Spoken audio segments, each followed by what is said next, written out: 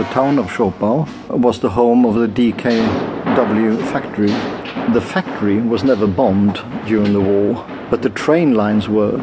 So all around Schopau and present-day Chemnitz, there were thousands of 125 two-stroke DKW motorcycles lying around, so everybody helped himself and nobody said anything.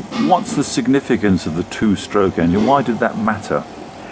It mattered very much because a two-stroke engine has less moving parts than a four-stroke engine. It doesn't have a complicated valve system.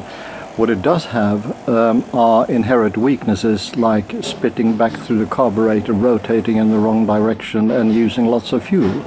Even today, Schopau lives and breathes bikes. This small town was once the home of two of the world's biggest motorbike manufacturers, MZ and DKW. When I was there, the wind cut like a knife and the snow was biting, even colder in the hills outside the town, where there is an amazing motorbike museum in a 16th century castle, Schloss Augustusberg. There, underneath the ancient turrets, is room after room of bikes, up to the most modern from the very earliest, built in 1885. 1932 was the Audiobook. Jan Leek, who wrote the history of MZ, the East German motorbike makers and its racing team, was one of the few Westerners to get to know Walter Carden, MZ's main engineer, and the man who improved East German two-stroke motorbike engines until they were the best in the world. Mr. Carden was a very unassuming man, but a technical genius. And in the late 50s and the early 60s, everybody knew that he had revolutionized the two-stroke engine.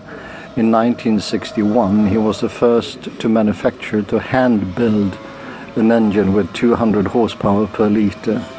It was a 125 with 25 horsepower, and his factory, MZ, in then East Germany, was about to win the World Championship, the first time that would have happened with a two-stroke engine design.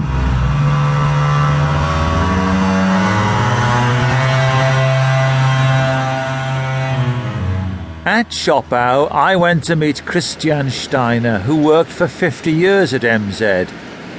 He knew the man who was the pivot of the place, the brains behind it, if you like, Walter Carden, the engineer behind the winning technology. He was a very friendly man. I know him very well. We were very good colleagues.